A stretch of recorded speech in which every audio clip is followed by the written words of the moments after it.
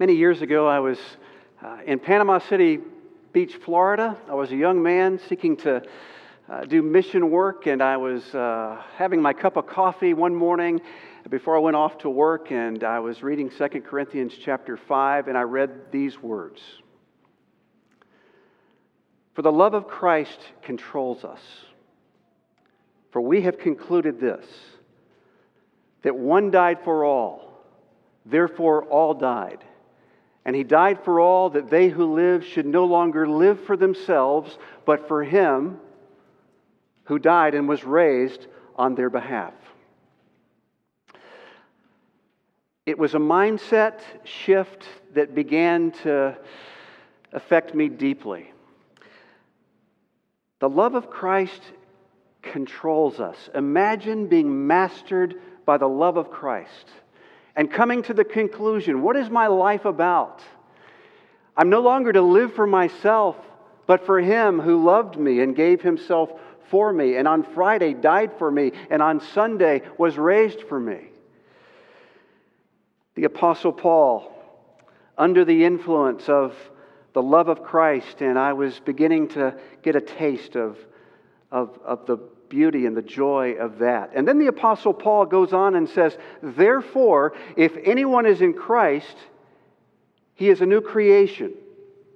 The old has passed away, behold, the new has come. And all of this is from God, who, through Christ, reconciled us to himself and gave us the ministry of reconciliation. Therefore, we are ambassadors for Christ, God making his appeal through us. And not only through the apostles, but through the Church of Jesus Christ built upon the foundation of the apostles. We are ambassadors for Christ. And kids, you know what an ambassador does, right?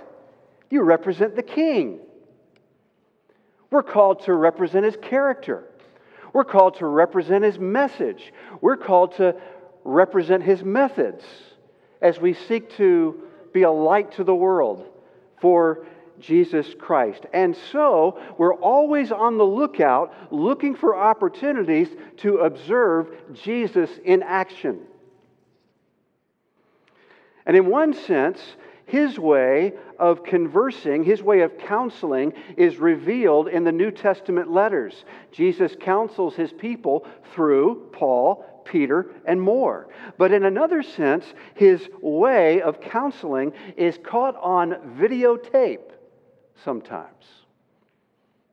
In the revelation given to us through Matthew, Mark, Luke, and John and their Gospels. Perhaps you tend to think of Jesus as merely a preacher, one who proclaims God's word to the crowds, and he is.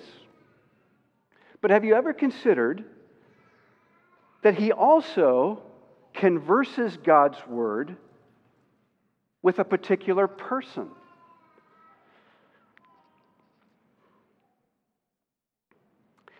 That's what we find this morning in John chapter 4. Jesus presented as this most wonderful of counselors who goes out of his way to have an intentional conversation with a person who needs him. And when Jesus switches the mode from preaching to counseling, his character doesn't change, his motive doesn't change, his message doesn't change, but his method is tailored to the person in this particular person's time of trouble. So we not only want to have this mindset that is revealed through the Apostle Paul in 2 Corinthians chapter 5, but we also want to follow the model that God reveals to us in John chapter 4, verses 1 through 35. Let me read the text from the Gospel of John for us. Now, when Jesus learned that the Pharisees had heard that Jesus was making and baptizing more disciples than John, although Jesus himself did not baptize, but only his disciples, he left Judea and departed again for Galilee, and he had to pass through Samaria. So he came to a town of Samaria called Sychar, near the field that Jacob had given to his son Joseph. Jacob's well was there, so Jesus, wearied as he was from his journey, was sitting beside the well, and it was about the 6th hour. A woman from Samaria came to draw water. Jesus said to her, "Give me a drink." For his disciples had gone away to the city to buy food. The Samaritan woman said to him, "How is it that you, a Jew, ask for a drink from me, a woman of Samaria?" For Jews have no dealings with Samaritans. Jesus answered her, "If you knew the gift of God and who it is that is saying to you, 'Give me a drink,' you would have asked him, and he would have given you living water." The woman said to him, "Sir, you have nothing to draw water with, and the well is deep. Where do you get that living water? Are you greater than our father Jacob? He gave us the well and drank from it himself, as did his sons and his livestock." Jesus said to her, "Everyone who drinks of this water will be thirsty again, but whoever drinks of the water that I will give him will never be thirsty again. The water that I will give him will become in him a spring of water, welling up to eternal life." The woman said to him, "Sir, give me this water, so that I will not be thirsty or have to come here to draw water." Jesus said to her, "Go, call your husband, and come here." The woman answered him, "I have no husband." Jesus said to her, "You are right in saying, 'I have no husband,' for you have had 5 husbands, and the one you now have is not your husband. What you have said is true." The woman said to him, "Sir, I perceive that you are a prophet. Our fathers worshipped on this mountain, but you say that in Jerusalem is the place where people ought to worship." And Jesus said to her, "Woman, believe me, the hour is coming when neither on this mountain nor in Jerusalem will you worship the Father. You worship what you do not know. We worship what we know, for salvation is from the Jews. But the hour is coming, and is now here, when the true worshipers will worship the Father in spirit and truth, for the Father is seeking such people to worship Him. God is spirit, and those who worship Him must worship in spirit and truth." The woman said to him, "I know that Messiah is coming, He who is called Christ, and when He comes, He will tell us all things." Jesus said to her, "I who speak to you am He." Just then his disciples came back. They marveled that He was talking with a woman, but no one said, "What do you seek?" or "Why are you talking with her?" So the woman left her water jar and went away into town and said to the people, "Come see a man who told me all that I ever did. Can this be the Christ?" They went out to the town and were coming to Him. Meanwhile, the disciples were urging Him, saying, "Rabbi, eat." But He said to them, "I have food to eat that you do not know about." So the disciples said to one another, "Has anyone brought Him something to eat?" Jesus said to them, "My food is to do the will of Him who sent me and to accomplish His work. Do you not say, 'There are yet 4 months, then comes the harvest'? Look, I tell you, lift up your eyes and see that the fields are white for harvest. Already the one who reaps is receiving wages and gathering fruit for eternal life, so that sower and reaper may rejoice together. For here the saying holds true, one sows and another reaps. I sent you to reap that for which you did not labor. Others have labored, and you have entered into their labor." Let me pray for us. Holy Spirit, we pray that you would open the eyes of our hearts that we might see the beauty of Jesus, and in seeing Him we might long to walk and talk and help like Him. And we ask this in Jesus' name. Amen. Let me set the scene for us. Jesus travels through Samaria, verse 4. It's the faster, it's the easier way, but it is not the usual way, and it is not the preferred way in the day of Jesus. Because you recall that after the reign of King Solomon, Israel split into the northern kingdom and the southern kingdom. And the northern kingdom, based in Samaria, is where the king, that wicked king, set up worship so that the people of God would not move out of town and go worship up in Jerusalem. And you know that in 1722 BC, the northern kingdom was conquered and repopulated by the Assyrians. They defeated the Israelites, and those left were left to intermarry with pagans. And so, those who considered themselves true Jews would go out of their way to go not through Samaria, but around Samaria. Now let me ask you, is that what you would do? As you trace your footsteps through any given week, do you go out of your way to avoid that unbeliever? Would you prefer to avoid that conversation? Would you prefer to huddle up with the people of God and avoid that hard work of conversating with unbelievers? Jesus moves through Samaria. He does the more difficult thing. And did you notice, verse 7, he encounters a woman from Samaria, this woman who is tripped up and trapped in her sins and her sufferings. Notice, she's a woman. And in that culture, a woman was disregarded. Notice too, she's a woman of Samaria. She's a half-sister of the Jews. And so she is not only disregarded, but she is despised. And notice thirdly, she's a woman with a bad reputation. You see, the other women, they go out to the well in the cool of the day, in the early morning. But it's 12 noon in the heat of the day. And she wants to avoid all of the other women because she knows her reputation, and so do they. So she's a woman who suffers alone, and she's a woman who expects to be ignored. But I want you to notice the setting. This is the story that takes place by a well.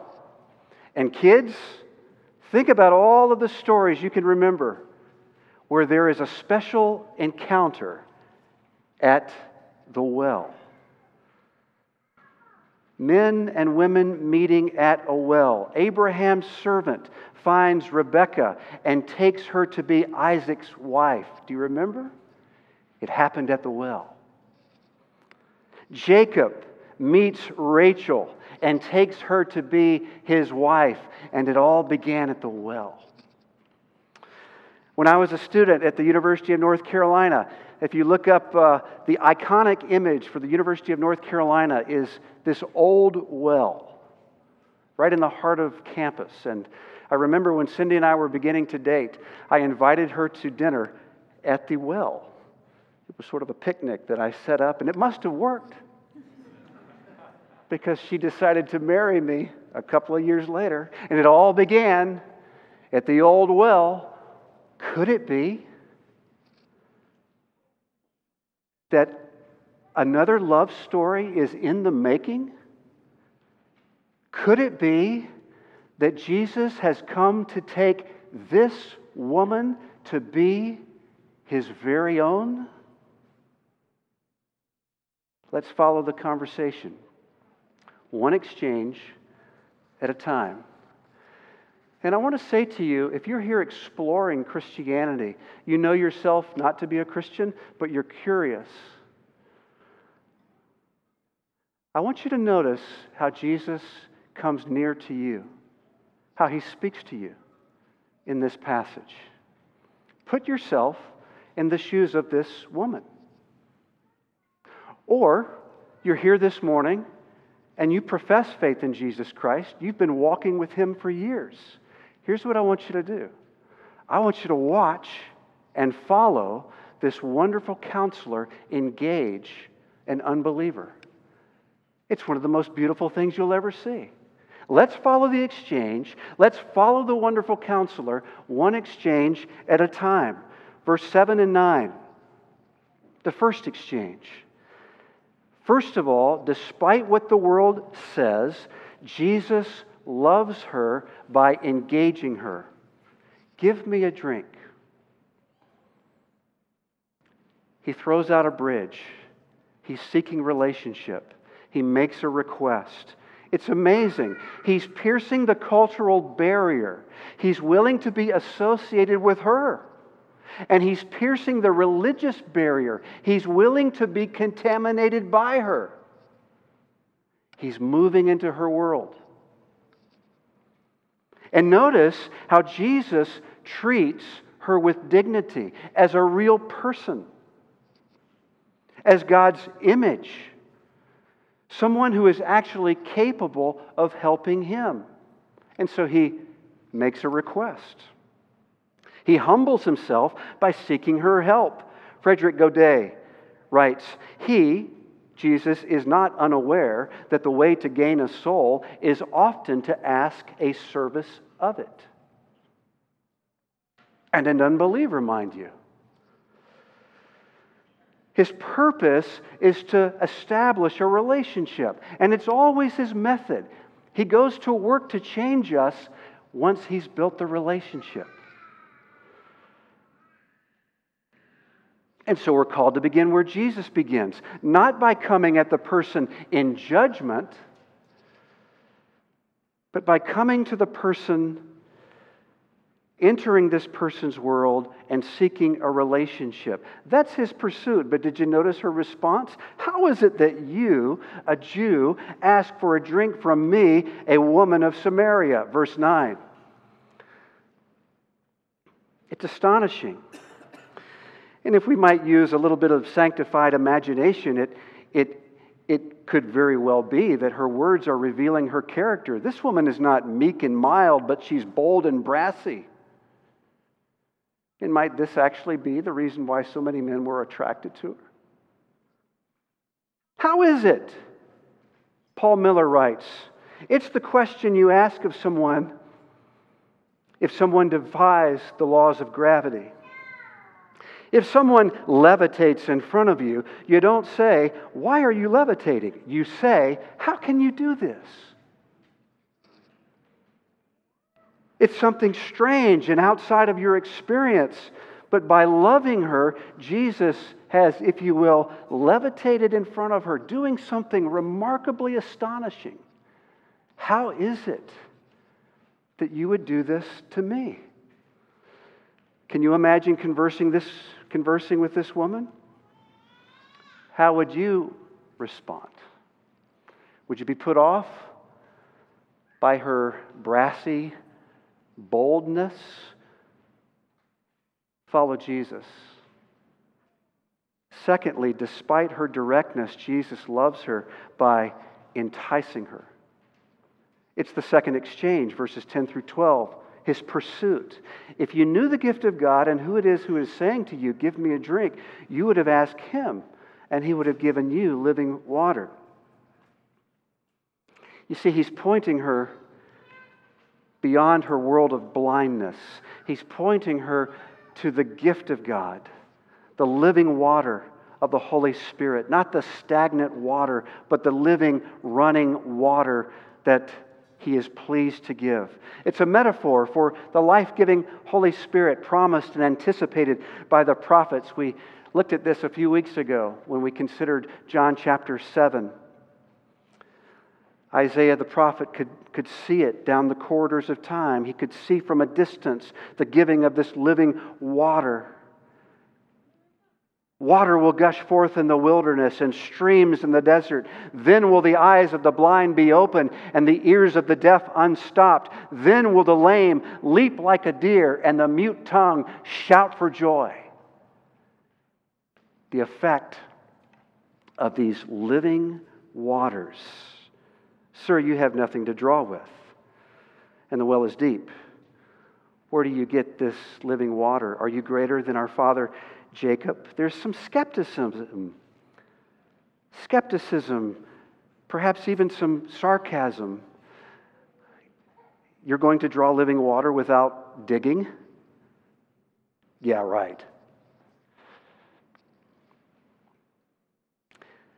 Jesus understands she's caught in idolatry, attempting to make life work apart from God. David White of Harvest USA writes, "Calling a struggler to abandon their hope feels like stealing their canteen and leaving them in the desert in loneliness and despair. They are prone to lash out. So how you respond is critical." How would you respond? The Apostle Paul tells us that as we move toward the unbeliever, we're called to dress for the job. As God's chosen ones, holy and beloved, put on compassion, kindness, humility, meekness, patience, bearing with one another. Colossians chapter 3. Imagine conversing with this woman. Would you be put off by her sarcasm? Would you defend yourself? Would you lash out the moment she lashes out at you? Look at how Jesus responds.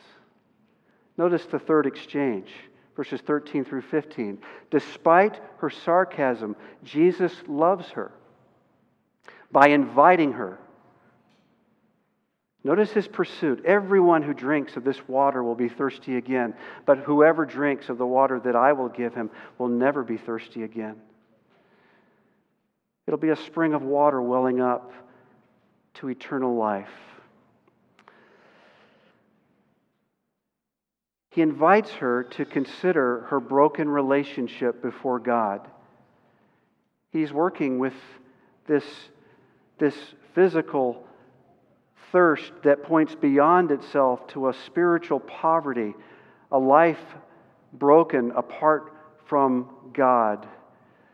She's made for relationship, but her sin breaks the relationship. And so she's thirsty, as am I, as are you. But Jesus keeps on coming toward you. Blaise Pascal, the great French physicist and philosopher, a Christian, wrote, "You have made us for yourself, O God, and our hearts are restless until we find our rest in you.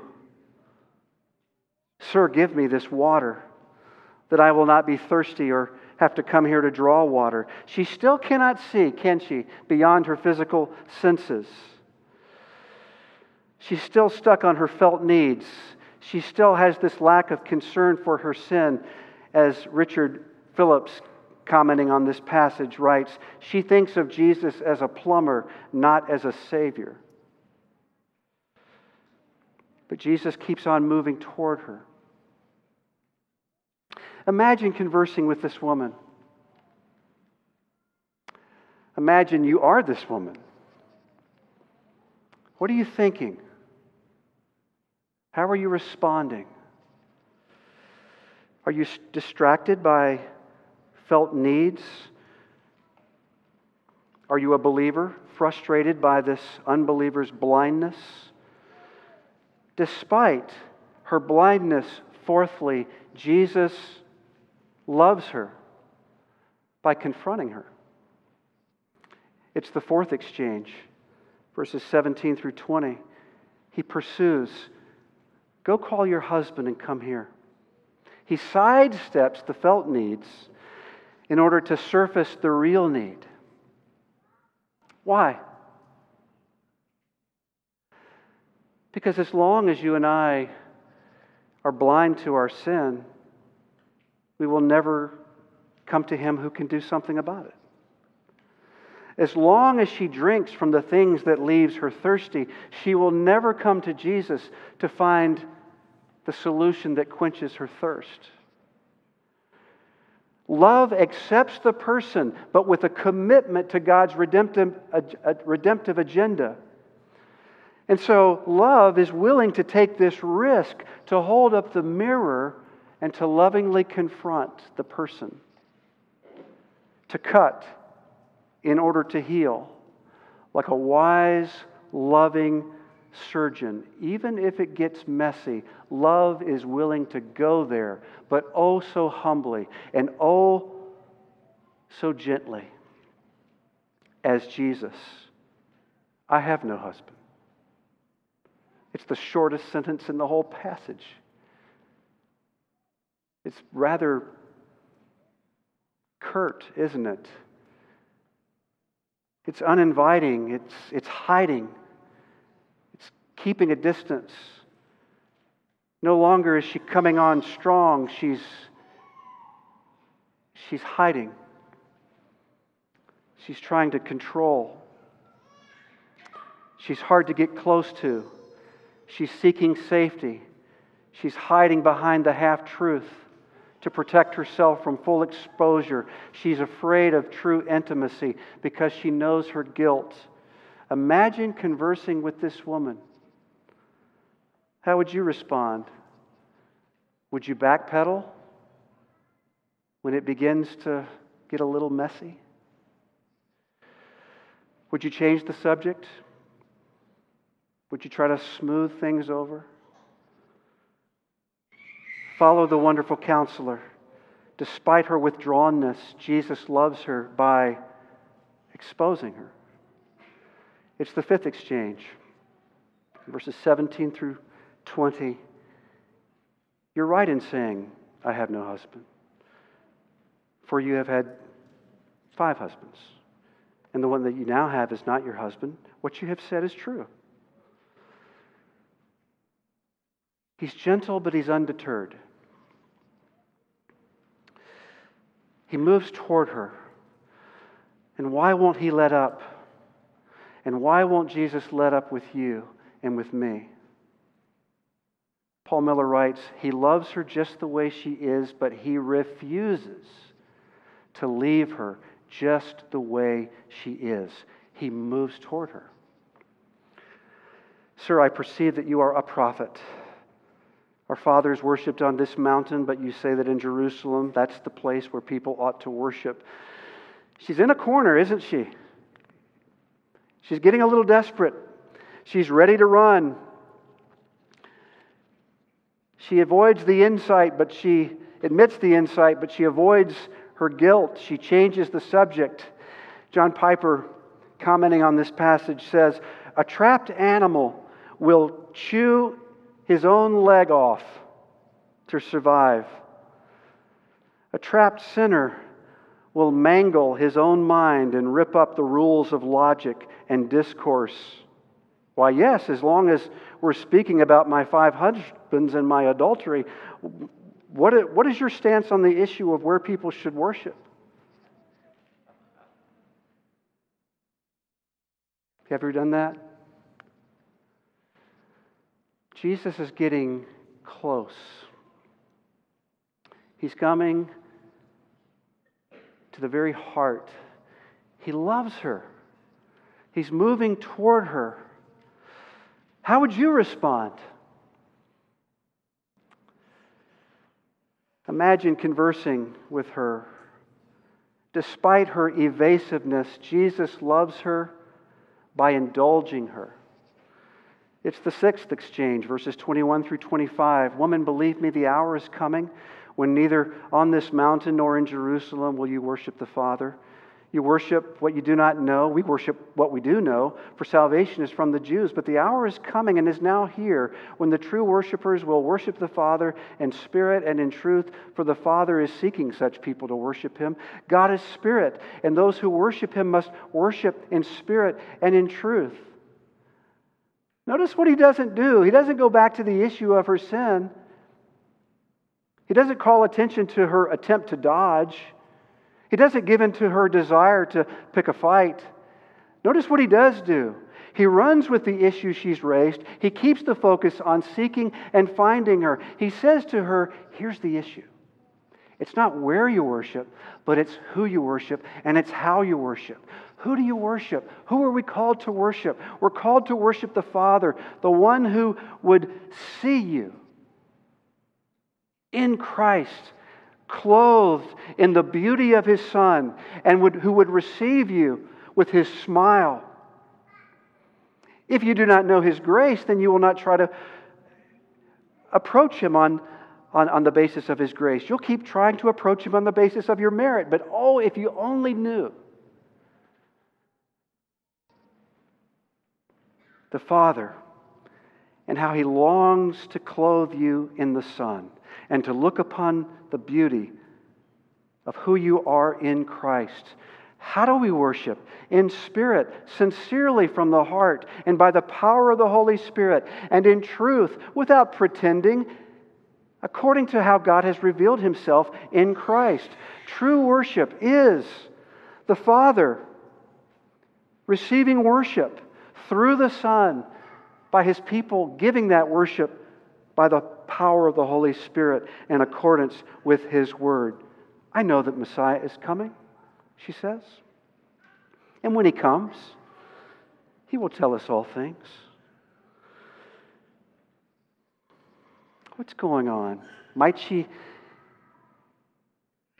be feeling a little more uncomfortable, trying to put Him off and shut Him up? Why don't we leave this to the experts sometime later? Or maybe was she beginning to suspect the truth and she's testing Him perhaps to see what He might say? Finally, despite everything about her, Jesus loves her by disclosing Himself to her. It's the final exchange. Verse 26 and following. I who speak to you am He. Literally, I am the one who is speaking to you. This is holy ground. The God who revealed Himself to Moses, can you believe it? Is the God who is revealing Himself to this brassy, empty, adulterous woman.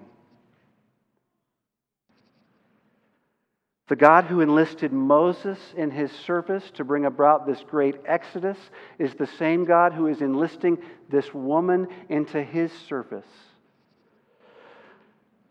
Did you notice? The woman left her water jar. She's trading waters. Did you see that?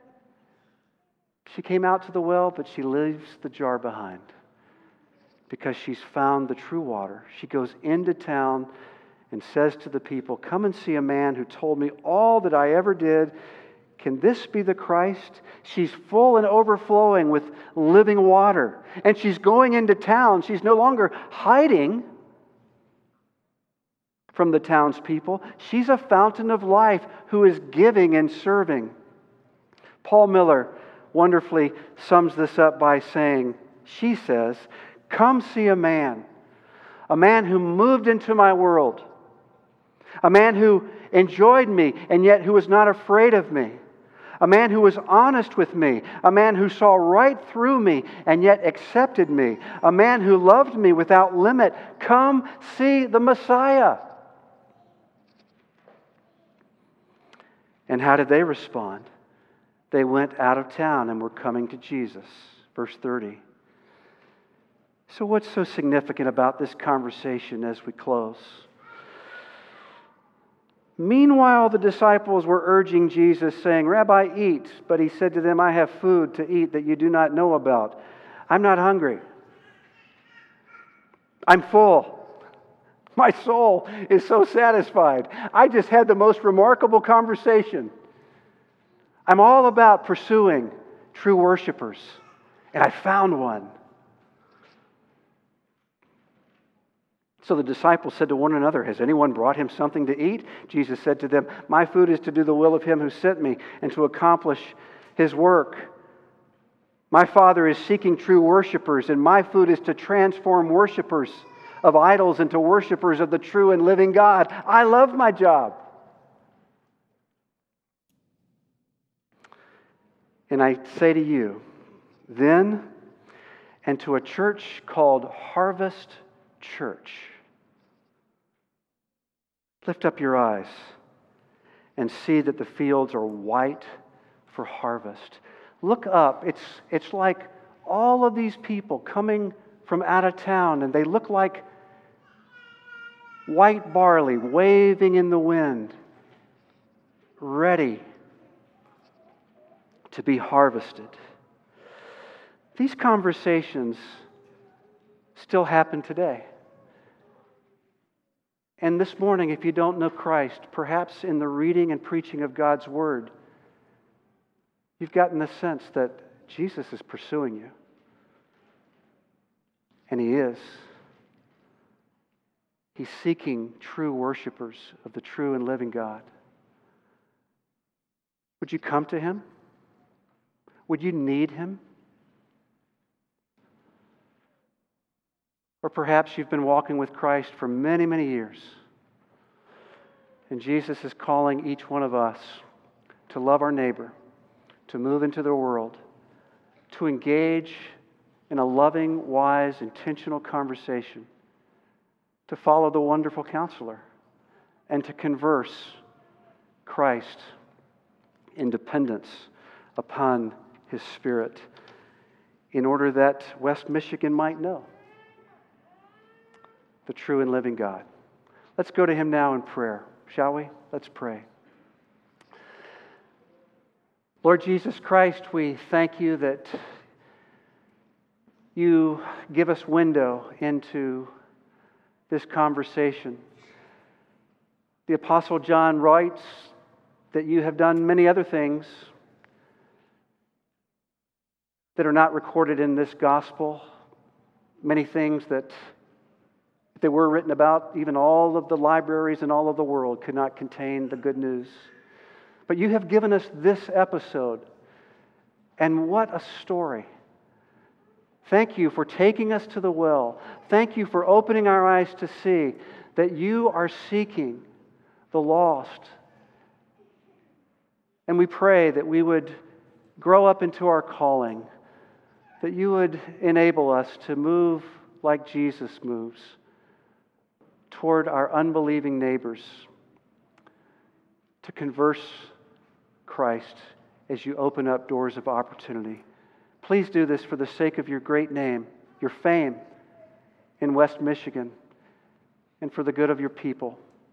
We pray this in Jesus' name. Amen.